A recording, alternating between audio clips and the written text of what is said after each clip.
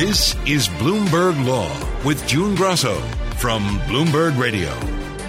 The frenzy over NFTs, or non-fungible tokens, is a little hard to wrap your head around. From digital art to sports memorabilia to tweets, everyone seems to be getting into the craze, and the sales prices are staggering.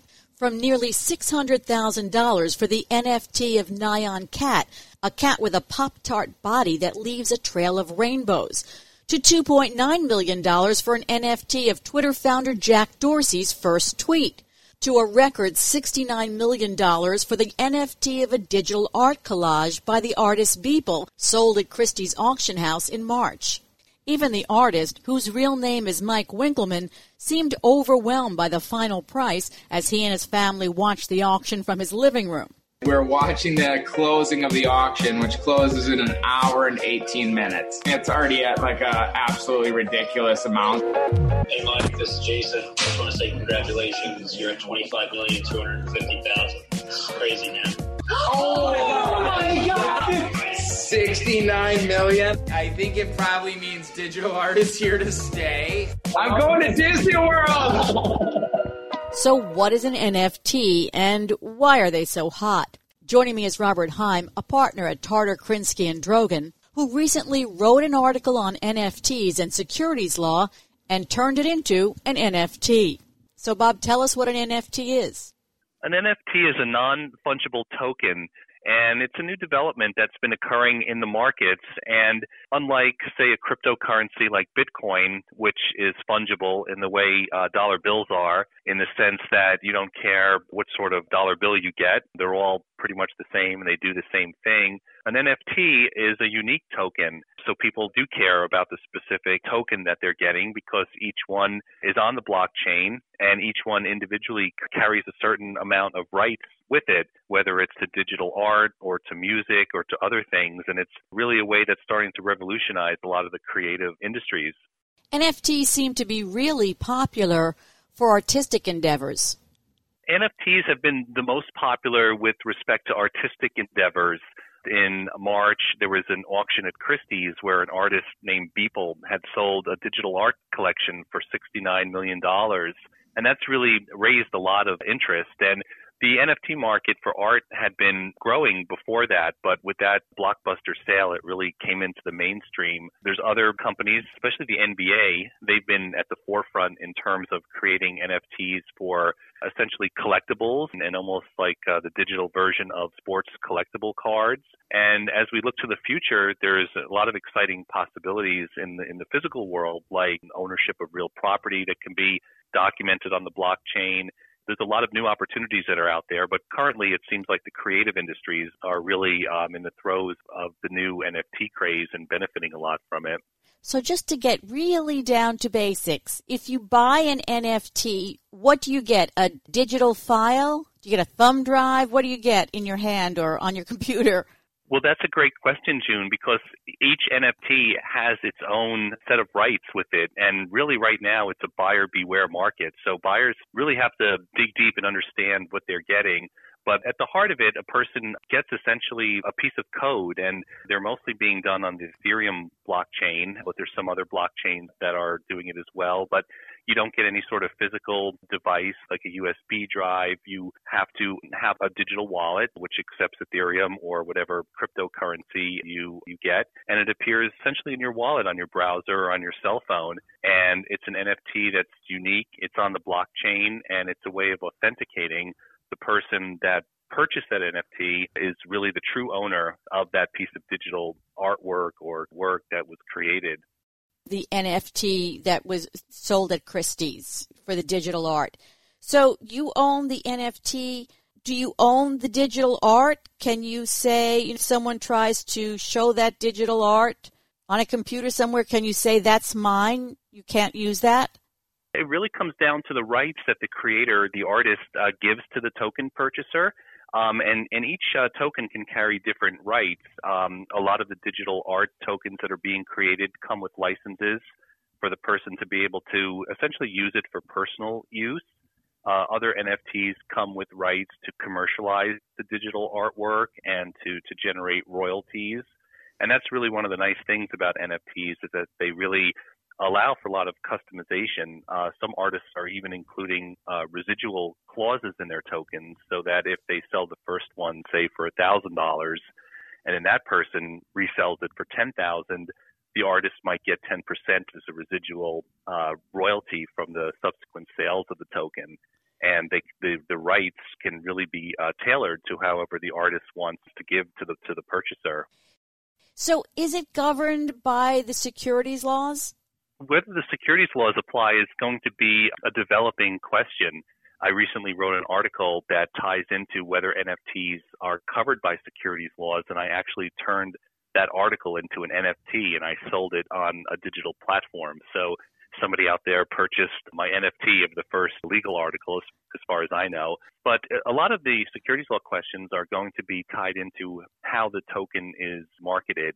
If it's marketed as an investment, as a way for people to make money, as something where they're going to be relying on the efforts of other people in order to earn a profit, then it's very likely that an NFT could come under the regulations of securities. But if it's being marketed as more of a digital collectible, as a way to authenticate the ownership, as a way to authenticate that it's a legitimate, authorized piece of digital art, then in that situation, it's a lot less likely to become a security. So it's really going to be a new developing area as we apply these principles that have been around for over 100 years with the securities laws to these new emerging technologies in the digital space. So let's say that 3 people get together to create an NFT for profit based on art. Is that an investment contract that might be subject to securities laws? It certainly can be if the people create an NFT that's focused on digital art, but when they go out to sell that NFT and they promote it in such a way as a person can get rich or they could make a significant profit by buying this NFT, and it's really a decision that's being driven by an investment desire and a profit-making desire under an old Supreme Court test called the Howey test, that contract, that NFT, could be considered an investment contract and therefore security. These days, most people are trying to stay away from that. So we are seeing a lot of marketing being done by artists that are really emphasizing the art and the collectability of the art and the significance of the art versus a way of trying to entice people to invest based on a desire to turn a quick profit. Now, a lot of people are purchasing these NFTs with the desire to perhaps make money, but that in itself will not be enough to make it a security. It's really going to depend on the whole picture about how the tokens are being marketed to people. Do you know of any NFTs that have been registered as a security? I'm not aware of any NFTs that have yet to be registered as a security. I do know that recently there is an investment fund that is in the process of being started, that it looks like it's going to be listed on the London Stock Exchange. So definitely there's some more established players that are coming into the NFT market to invest in it. But as of yet, I don't believe that any NFTs have been registered as securities. And the nice thing about NFTs, as we kind of compare it to the boom and initial coin offerings several years ago, is that while initial coin offerings had a lot of the traditional indications that they would be securities, in other words, people were using initial coin offerings to raise money for new businesses, and they were going to be deploying the capital to develop concepts. Those things were almost, very similar to typical startups issuing stock. Here with NFTs, I think there's much more of a real world application in terms of people, purchasing these items, not so much to invest in a business because these digital artworks are already created. So people aren't funding new ideas. They're purchasing digital art. They're purchasing certificates of authenticity. So I think the whole impetus in a lot of ways for NFTs has a much more real world focus and much more natural affinity for collectibles and for art than they would for securities laws and investment purposes. Let's say it was determined that one of these NFTs was an investment contract. What kinds of procedures do you have to go through if it's considered a security? Well, if it's a security, there's a couple of problems that are going to come up. One, if a creator sells an NFT and it's subsequently determined to be a security, that person is going to be subject to sanctions in terms of having to potentially disgorge any money that they received, having to pay civil penalties to the SEC, having an injunction entered against the person, and that's going to be quite problematic. But if a person was to create an NFT that was designed to be a security and to come under the securities laws, then the traditional ways of marketing a security would come into effect. If the person wants to sell it to the general public, they'll have to register that NFT with the Securities and Exchange Commission on a registration statement with a prospectus that outlines the business purpose of the NFT, outlines the risk factors. But probably if people are going to create NFTs, their first approaches are more likely to be private placements, which are also regulated by the SEC under something called Regulation D. And these are investment opportunities that are open to accredited investors, and they generally can't be marketed to the general public with certain exceptions. So it's a much more established market and a regulatory regime that people will become familiar with. So if you create an NFT and decide to sell it, what do you have to think about legally? Well, right now it's an open question, but if you're just a regular person that's participating in some of these online marketplaces, there's quite a few that have gotten to be very popular. There's different marketplaces called Mintable and Rareable, and Top Shop is the NBA shop. As a person just buying an NFT for their own use or maybe looking to resell it down the road, you really don't have much in the way to worry about with regards to securities regulations. It really only becomes an issue if you go out and you're promoting it and you're issuing perhaps press releases, or another area that's been of great concern to the SEC are social media influencers. There's been a number of celebrities that have been charged by the SEC for accepting undisclosed payments for cryptocurrencies and touting those cryptocurrencies on their social media accounts. Floyd Mayweather, the famous boxer, was one of the people that settled with the SEC about that. But as long as you're not accepting payments for that aren't being disclosed, and you're just kind of personally purchasing and selling NFTs, there's really not a lot of risk to that process. So, Bob, can you walk us through how you made an NFT of your article? Yeah, what I did is I used one of the popular sites called Mintable. So I took the PDF of the article that I wrote. I used the Mintable site to create an NFT from it, and then I listed it for sale on the Mintable site. And to my surprise, about 5 hours after I created it, there was a crypto investor, an entrepreneur that had purchased the NFT. But it was really a pretty straightforward process. I had a basic understanding of Ethereum and had a wallet already. Once you have the basic covered, it's not a very difficult process. And a lot of people that are, everyday artists that aren't necessarily tech people are finding it manageable to create their own NFTs. And so how much did you get? I did it more just as a learning experience, so I sold it for the grand price of $5. But, in the future, as I think about it, maybe I'll create another NFT or something else in the legal space. But it was really a great learning experience. And I'm a securities lawyer that's worked a lot in the crypto space. Part of the reason I did it was to better understand my clients who are also starting to operate with NFTs and creating them. Thanks, Bob. That's Robert Heim of Tarter, Kinsky & Drogan. The Netflix documentary series on the college admissions scandal, entitled Operation Varsity Blues, The College Admissions Scandal, became available for streaming on March 17th. The movie, starring actor Matthew Modine as Rick Singer, the admitted mastermind of the college admissions scheme, presents reenactments of conversations drawn from FBI tapes, in addition to the usual interviews of documentary fare. We help the wealthiest families in the U.S. get their kids into school. So I've done 761 what I would call side doors. The front door means getting in on your own. So I've created this kind of side door in because my families want a guarantee. A private equity and real estate executive accused of paying bribes to get his children into Harvard, Stanford, and USC as recruited athletes is suing Netflix for defamation. John B. Wilson has pleaded not guilty and is awaiting trial on charges including money laundering conspiracy, federal programs bribery, and filing a false tax return. Joining me is Bloomberg legal reporter Patricia Hurtado. Pat, tell us a little bit about the series and the complaint. Well, the Netflix did a series based on the investigation in the case called Operation Varsity Blues.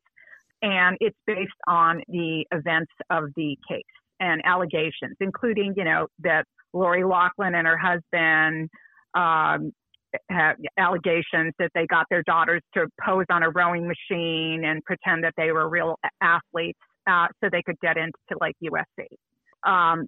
This dad is a private equity executive, and he lives in Linfield, and he is fighting the charges. The Netflix series, it's a documentary that is a reenactment of the investigation. So what they've done is they've hired actors and actresses to read the transcripts of the wiretaps and the conversations of the government quotes and the criminal complaints and indictments against the parents. And then they have actors and actresses reenact the FBI agents listening to the calls. So it's a documentary, but not in the typical Ken Burns type of documentary that you're thinking of with real people. This is of a recent case that's still pending. So there are at least half dozen parents that are still fighting the charges of the more than 30 parents that were charged in the case. And so the parents that are still fighting the charges include this dad, John Wilson, from Linfield, Massachusetts. He has 3 kids, and he was accused of conspiring to get with Singer to pay bribes to get his children into USC, Stanford, and Harvard. So Wilson says he's innocent, but the film groups him in with the parents who pleaded guilty. And he claims they contacted the producers before the series aired. What happened is, according to the lawyer for John Wilson, is that they met with the Netflix producers before the series was completed, the documentary was completed. And the lawyer gave them evidence, the producers' evidence of what he said will clear him of wrongdoing, evidence of his actual innocence, including that the dad, John Wilson, took a lie detector test and passed with flying colors, according to lawyer Howard Cooper. He also says that they have evidence of the kids' SAT and ACT test scores, the grades of the 3 kids that they merited applying to these schools. And one of the key examples is that there is the allegation that his son may have had this picture doctored as a fake athlete, as a water polo athlete, when John Wilson's lawyer says they actually have proof that his son, Johnny, was a star high school water polo player who is now at USC on the USC water polo team, and he's never been taken off, so that he merited it. There also is, the father says, there's proof that all 3 of his kids tested in the 90th percentile of their college exams, including one daughter who got a perfect score on her ACT test. So they presented all this evidence to the Netflix producers, according to Howard Cooper, who's John Wilson's lawyer, and Netflix went ahead and put him in the same hopper with the parents who pled guilty. And they talked about doctored photos and Photoshopped pictures of kids that are fake athletes. So now John Wilson says he's technically going to stand trial in September. You have all these people sitting at home watching Netflix because they're the global pandemic. They can't go to the movies, so they're live streaming their hearts out at home on their sofas. And John Wilson says the whole potential jury pool who could hear his case in September has now been tainted. That evidence sounds pretty strong, but before trial, they would have tried to approach the prosecution, right, and present that evidence, but the prosecution is still going forward. So what does that tell us? Well, it tells us, there is a fine line if you think about it. Everyone is presumed innocent until convicted, right? Until either you plead guilty or you're convicted at trial. So it sounds to me almost like the producers at Netflix didn't make that distinction in their depictions of the parents. And John Wilson's lawyer told me that the family friends of his client have called him up and said, hey, I didn't know you did this. I thought you did X or Y. And it completely blurs the line between those who have admitted their guilt versus those who didn't.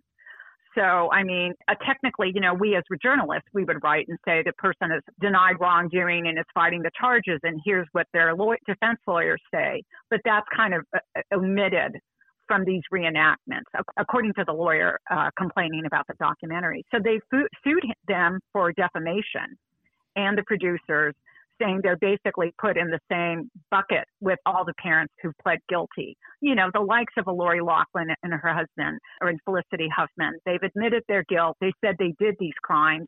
They plead guilty, and that's the truth as far as the courts are concerned. But somebody who has pled not guilty has a right to say, wait a minute, the court of public opinion may say something, but, technically you're fighting the charges. And if you want to be accurate, you might need to remember that even in a documentary depiction. So Wilson says he's not guilty, but did he have any contact at all with Singer, who masterminded the admission scandal? He argues that he did have contact with Singer, but nothing was improper. He said he was introduced to Singer after a major financial advisory firm referred him to him, so that he was called a highly reputable college admissions counselor. So, and that they were legitimate donations that were made, not bribes paid, with the way the government argues this. Have the producers or Netflix responded to why they put Wilson in with the people who pleaded guilty? No, they would not give us any comment. So I guess we'll remain to see what their responses are in court.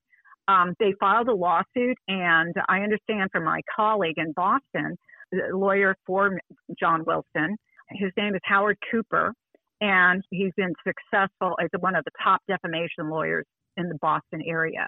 So this trial will be pending in state court in Boston. We've seen all the movie stars, the famous people going to prison, coming out of prison. It's surprising to me that the case is still going on. Well, you know what? The government charged a whole slew of people. I mean, I think the universe of people, I think we're up into the 50s now. Many of them have pled guilty, and there's certainly, a whole cast of characters and parents, coaches, school consultants, testing consultants, as well as, the parents that have been implicated in this case. And many of them have pled guilty. I think the scorecard is, I think we have over 30 parents that have pled guilty. And certainly some coaches. There was a Stanford sailing coach, a Georgetown tennis coach. They pled guilty. So the universe of people that the documentary filmmakers could have used, there's plenty of material. I guess this dad is saying, I'm not in that universe of people, so you should have made it more of a distinction. And, especially he's got a well-known libel and defamation lawyer who's met in advance of the documentary being broadcast and completed. And he said that, he put a dossier of information, and they went ahead and, he says, defamed him. And what about the parents who pleaded guilty and went to prison? Some of the parents have gone in, and they went into, one of the interesting things about this is they went in right at the beginning of the pandemic, and some of them got out because of humanitarian reasons, that, the risk of COVID because of their health issues, and they were with comorbidities. So they were able to get out. But some of the parents who went in later after pleading guilty, they ended up finding themselves in a jam because they asked to get released from prison. And basically the judge said, you should have thought about this before you agreed to go into prison. So I can't let you out now because there's just as much COVID out of prison as in prison. So some of the parents that have pled guilty and some of the other participants in the case that have pled guilty, they have now postponed their sentencing until things calm down and COVID before they go in. Thanks for being on the show, Pat. That's Patricia Hurtado, Bloomberg legal reporter. And that's it for this edition of the Bloomberg Law Show. I'm June Grosso. Thanks so much for listening. Please tune into the Bloomberg Law Show every night at 10 p.m. Eastern right here on Bloomberg Radio.